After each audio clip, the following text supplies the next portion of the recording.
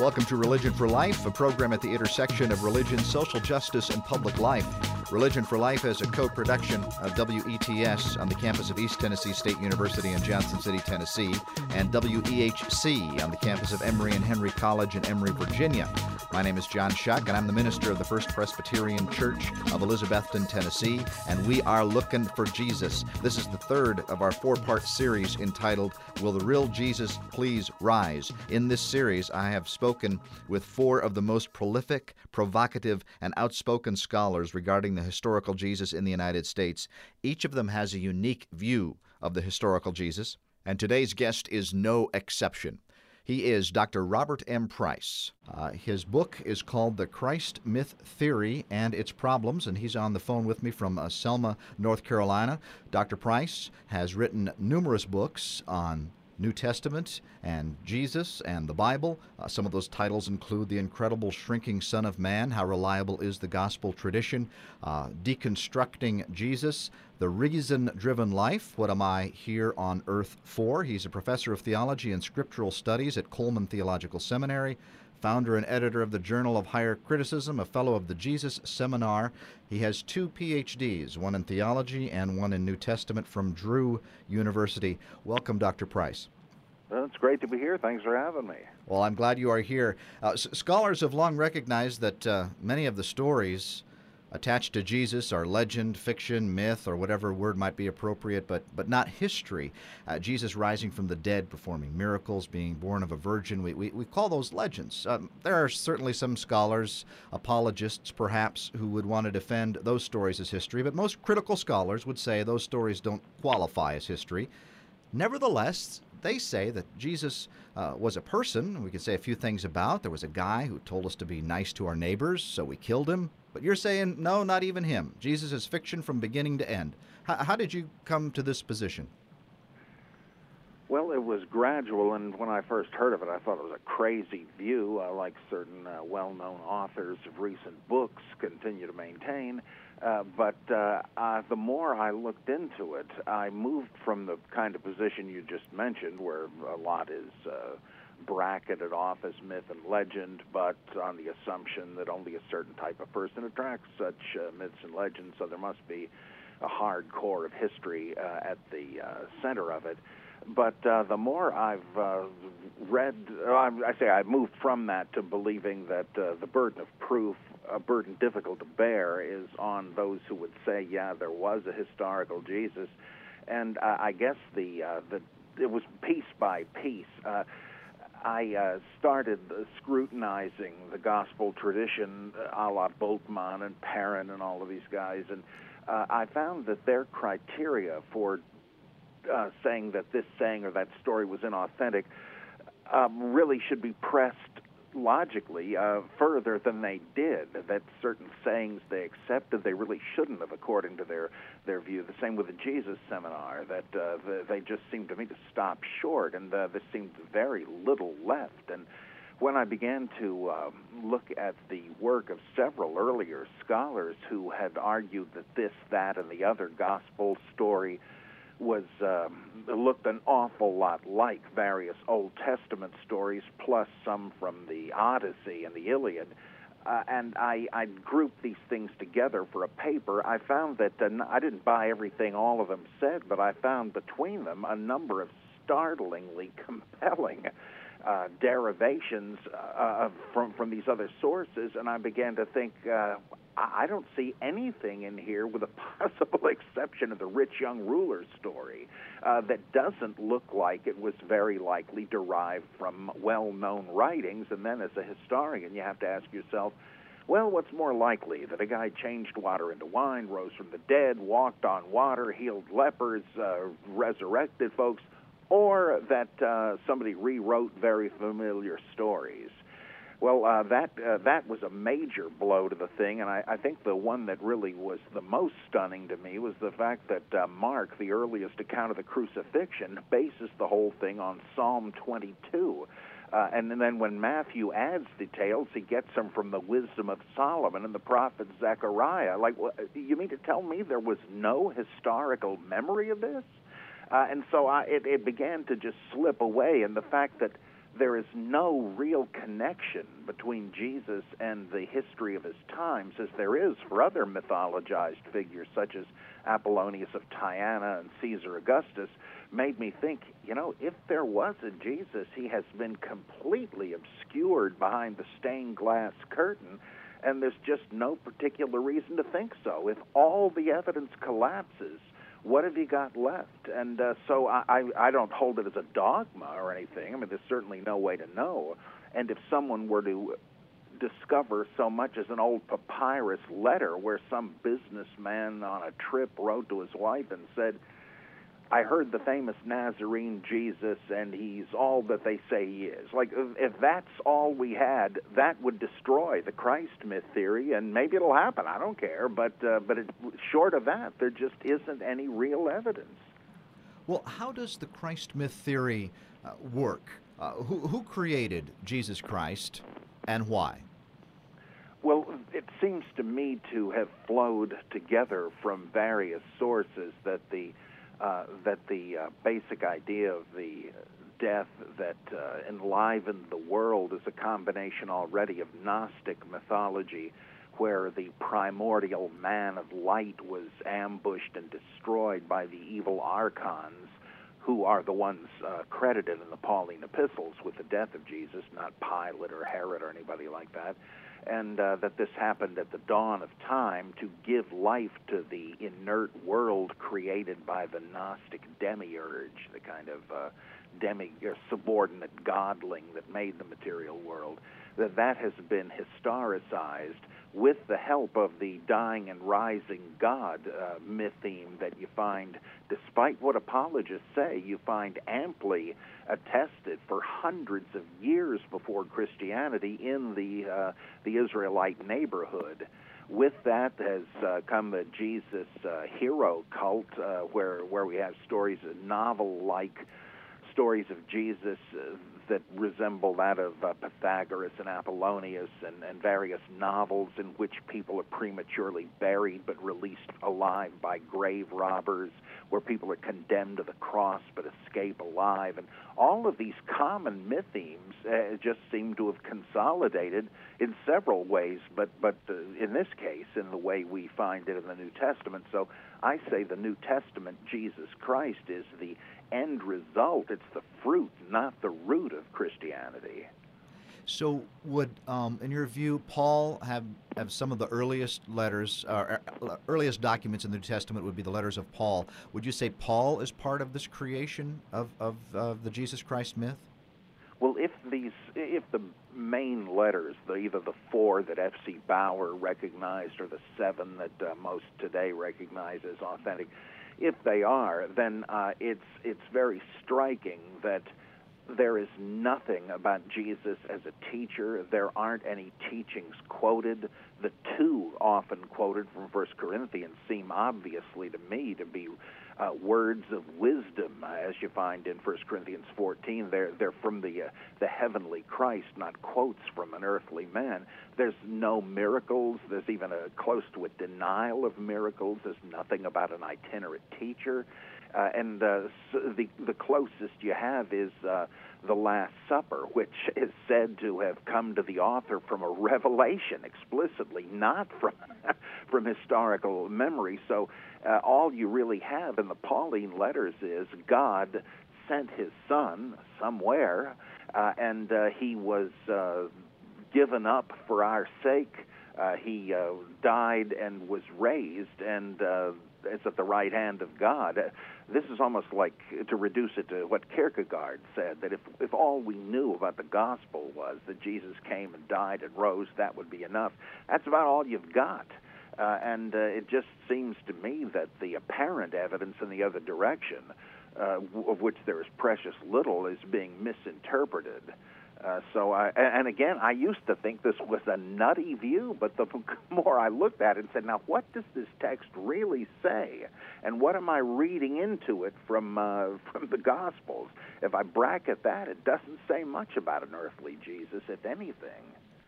If you're just joining us, this is Religion for Life. I'm John Shuck, and my guest is Dr. Robert Price with a fascinating thesis. His book, published in 2011, is called The Christ Myth Theory and Its Problems. The idea being that Jesus Christ is a mythological figure from beginning to end. Now, your view, and this is a criticism from those who disagree with you, that your view is a minority view. They say that few, if anyone, in academic circles thinks Jesus is a myth from start to finish. So my question to you is, how does it feel to be an underdog, and how do you evaluate that criticism? Well, it's no criticism. For one thing, if it were true, on the face of it, it would be irrelevant. As Francis Schaeffer used to say, you can't determine truth by a nose count. You have to look at the issues. It simply doesn't matter. Like, should Copernicus have said, gee, it looks to me like the Earth orbits the sun, but most people don't think so, so I guess I'm crazy. You just, given the history of research in any area, or look at the guy that came up, Wegener, I think, that came up with continental drift. Everybody thought this guy was like Velikovsky, that he was a lunatic, but now everybody believes it. It just never matters who believes what at any given point. You have to look at the evidence. Now, you'd think, well, these people have looked at the evidence, haven't they? Well, it might, the fact that there's this massive agreement that Jesus existed could possibly have something to do with the fact that almost all biblical scholars are Christians of one stripe or another and can't think outside that box. I'm not a mind reader, I don't know that, but it's just that there's a very ready-to-hand explanation as to why there would be such near unanimity. I mean, how many Muslim scholars of Muhammad are going to have the freedom to think that the Hadith are spurious? They're just not thinking that way. Well, now, is there even such a united front? Not really, because if you look at what historical Jesus scholars say, they're all over the map.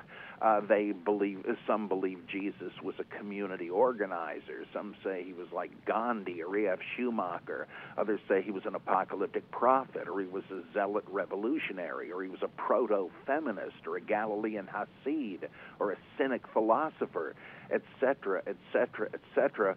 They take a certain group of passages and declare the others historically null and void, and all of them have a certain plausibility. They're not crazy views, but they all cancel one another out. In fact, there are many, many views about the historical Jesus question, and the Christ myth theory is simply one of the many views. It'll never predominate, but neither will any of the others. It's so provocative, the idea of this. The idea of people thinking that Jesus might be a myth, kind of blows people's minds, I think. They think it's kind of like saying 9/11 was, a Bush administration, invention. Yeah, that's or Holocaust denial. That's often brought up. But if you just look at the evidence for these things, the seeming parallel evaporates immediately. I just think that people cannot stand the idea and thus will not seriously consider it. I don't mean to say no impartial person could avoid believing in it. That's ridiculous, but it's just as tentative as all these other Jesus theories. Mm-hmm. Yeah.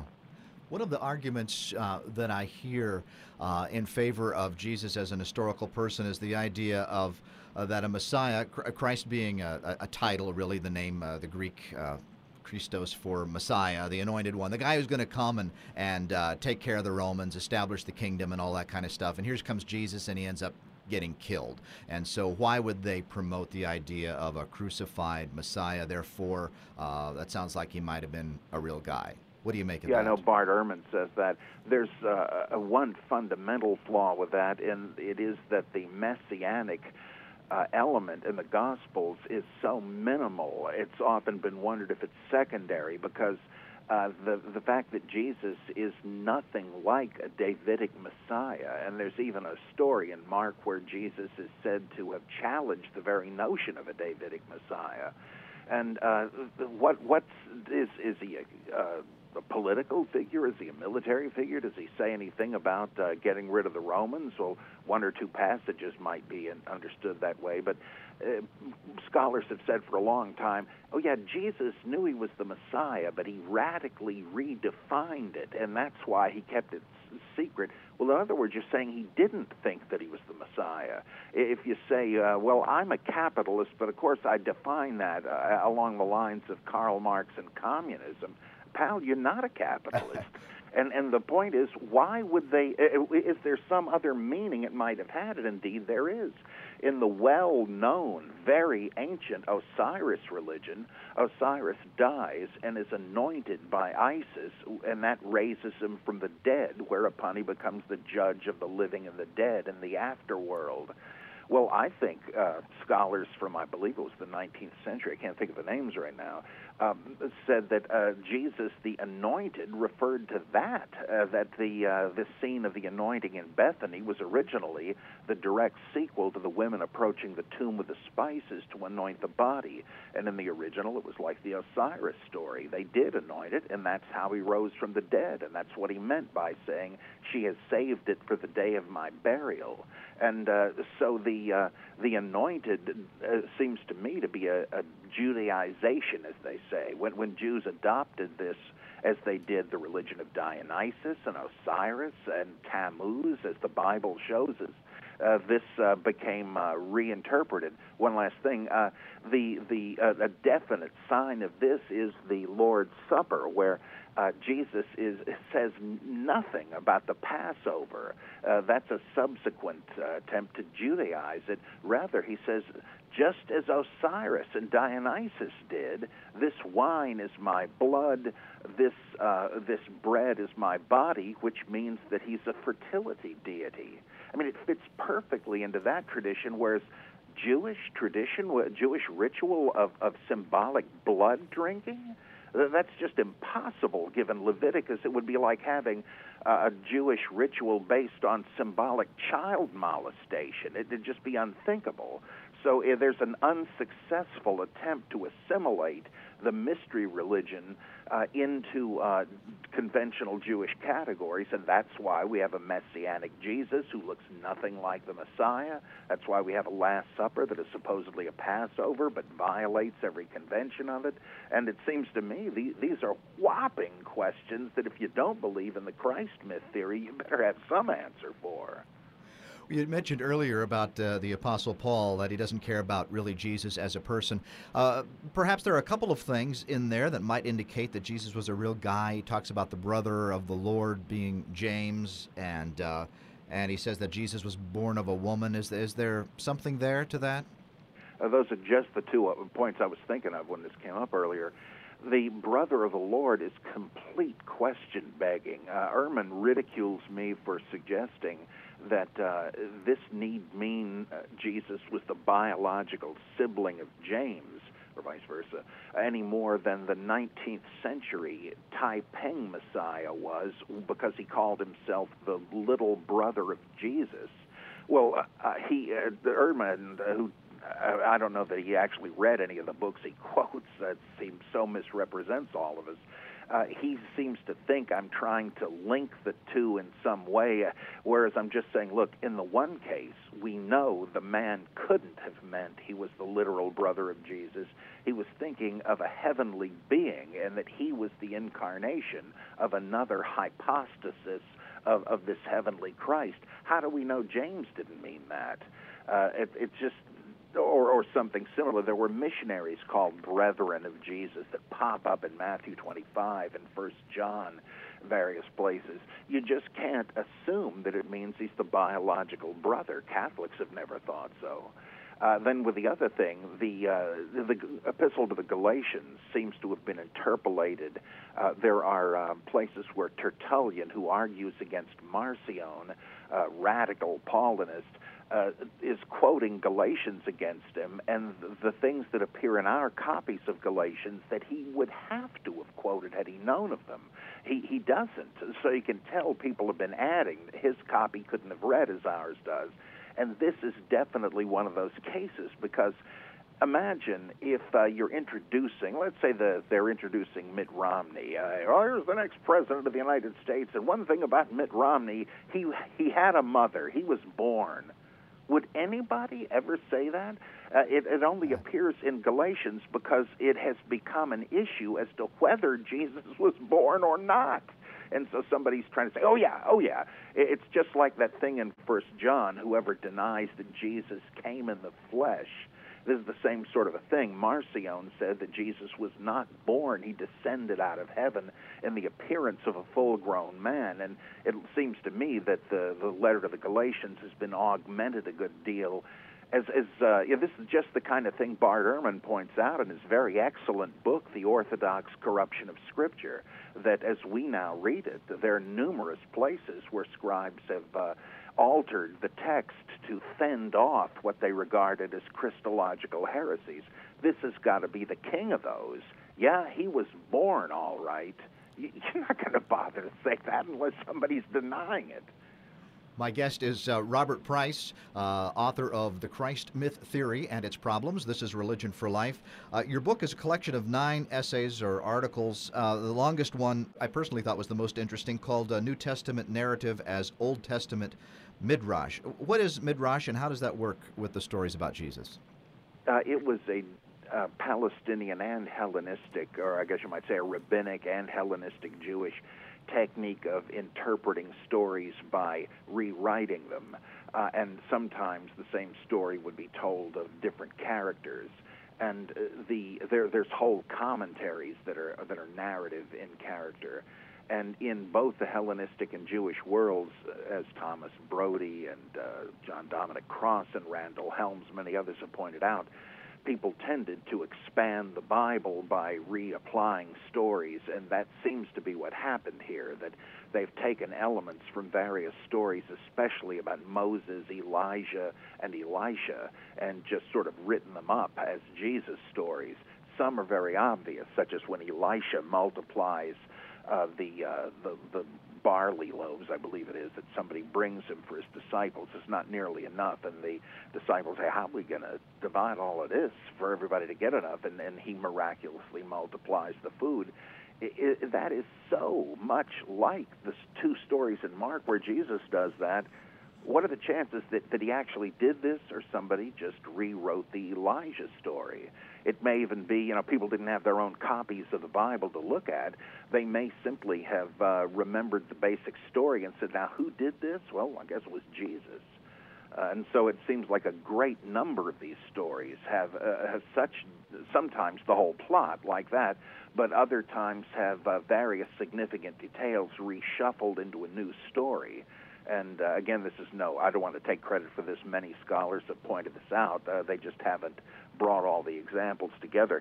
This first appeared in the Encyclopedia of Midrash that Rabbi Jacob Neusner and Alan J. Avery Peck edited. It's not some sort of harebrained notion of mine. I mean, at least there are people who are experts in Midrash that seem to accept it. So I find almost stunning that you can account for so much of the gospel material that way. But you would say that applies even to some of the parables of Jesus, which, for example, the Jesus Seminar said that they pointed to the real guy. But you're saying some of these parables have antecedents in literature. Oh, yeah, like the rich fool, which I think is just a great parable. This guy gets rich. He's a wealthy farmer. He has such a harvest. He says, I'm going to have to tear down my barns and build bigger ones just to hold it, and then I'll be on easy street forever. And that very night, God says to him, you fool, time's up, and he dies. Well, this is almost exactly like saying from Ecclesiastes. And there are a number of things like that. Some of the parables just seem, or the prodigal son, I'm convinced, is actually based on the end of the Odyssey, when Odysseus comes home and finds, from his long prodigal wanderings, and there's a conflict with the suitors of Penelope and so on. I go into that in some detail. There's a bunch of them or miracle stories that appear to be based on the Odyssey. The Gadarene demoniac is the Cyclops, and the demons going into the pigs is Circe changing the troops of Odysseus into pigs. And so on, but there's a lot of stories about Jesus and stories supposedly by him that appear to have just come from rabbinic or Hellenistic sources. And that was common. Yeah, through the history of Christendom all the way, I would think, through the 19th century, and still for many people today, the Bible has been trusted to give us the story of creation, human beings, even the end, Adam and Eve to Moses, David, Jesus to Revelation. The Bible told us the narrative of the world and how humans came to be and what they're doing, and it was trusted to be accurate. And then you guys come along, critical scholars and scientists, and you pick away, this is fiction, that's fiction, the universe is 14 billion years old, human beings evolved, and all along the way it's been a fight with those who want to hold on to the accuracy or the historicity of the Bible. Do you think that Jesus as an historical person is the last pillar to be shaken regarding the Bible as a human book? I would say so, though I guess of equal magnitude is the current trend toward Old Testament minimalism, where to my considerable amazement, Thomas L. Thompson and Peter Lemke and many other scholars have said, look at the archaeology here. This is no more historical than the Book of Mormon narrative. I guess that's just an extension of the same principle to the whole Bible. It just seems to be literary and legendary and not historical. Buddhists have wrestled with that for a long, long time and come to some peace with it. Maybe Christians can too. My guest, Robert Price, author of The Christ Myth Theory and Its Problems, a fascinating book to check out. I just have a minute left. Your latest book is Paul the Colossal Apostle. Maybe when you come back, you'll talk about that book with me. But within a half a minute, can you give us a hint about it? Yes, it deals with radical theories that none of the epistles attributed to Paul were actually written by him any more than the many documents attributed to John and Peter are thought by anyone, any scholars, to be authentic. And then who was Paul? And the view that goes back to F.C. Bauer, that he's really the same individual we hear of as Simon Magus, and that there's a lot of neglected evidence about this. So that's kind of some of the big points in it. All right. Well, that would be great. I hope you do come back. Dr. Robert Price, author of The Christ Myth Theory and Its Problems. Thank you for being with me today. Well, thank you so much for having me on. You've been listening to Religion for Life, a program at the intersection of religion, social justice, and public life. Next week, we continue our series, Will the Real Jesus Please Rise? I will be speaking with one of the founders of the Jesus Seminar and a leading scholar of the historical Jesus, Dr. John Dominic Crossan.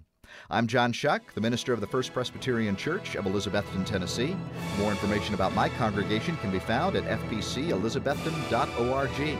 Information about Religion for Life, including upcoming shows and podcasts, are available at religionforlife.me. Follow Religion for Life on Facebook and Twitter. Religion for Life is a co-production of WETS-FM and WETS-HD1, Johnson City, Tennessee, and WEHC-FM, Emory, Virginia. Be well.